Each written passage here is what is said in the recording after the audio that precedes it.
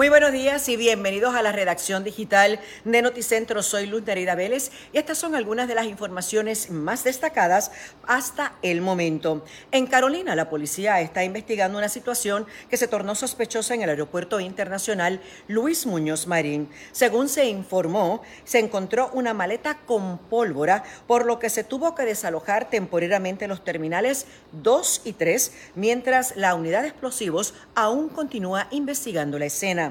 Las autoridades informaron hoy que se han radicado cargos contra las 5 turistas que protagonizaron un incidente de violencia, esto en un restaurante en Miramar, en hechos que ocurrieron el miércoles pasado. Según se dijo, de las 5 visitantes originales del estado de Maryland, solo una pudo prestar la fianza de $15,000.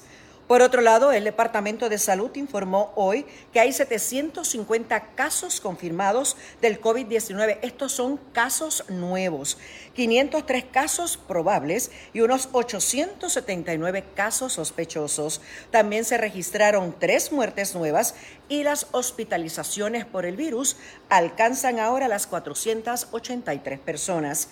Mientras que el gobernador, ante toda esta situación, emitió durante el día de ayer una orden ejecutiva. Mateo Sidre, quien es el portavoz de la Asociación de Restaurantes de Puerto Rico, afirmó que esto de regresar nuevamente a un 30% de capacidad dentro de los restaurantes es dar un paso hacia atrás. Sidre también descartó la opción de un nuevo cierre total o lockdown, como se conoce en inglés.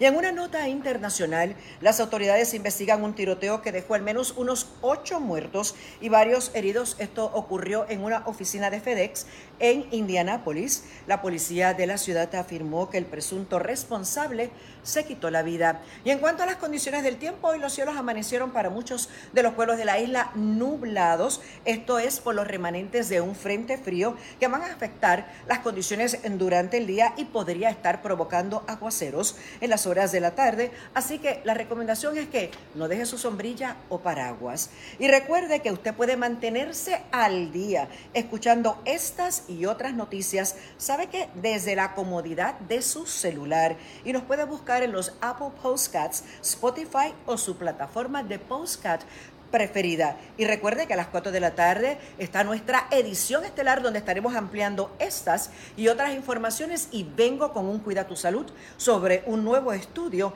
de la cavidad oral y el COVID-19 y habrá o no transmisión a través de la saliva. A las 4 de la tarde la respuesta. Hasta entonces. Guapa Podcast.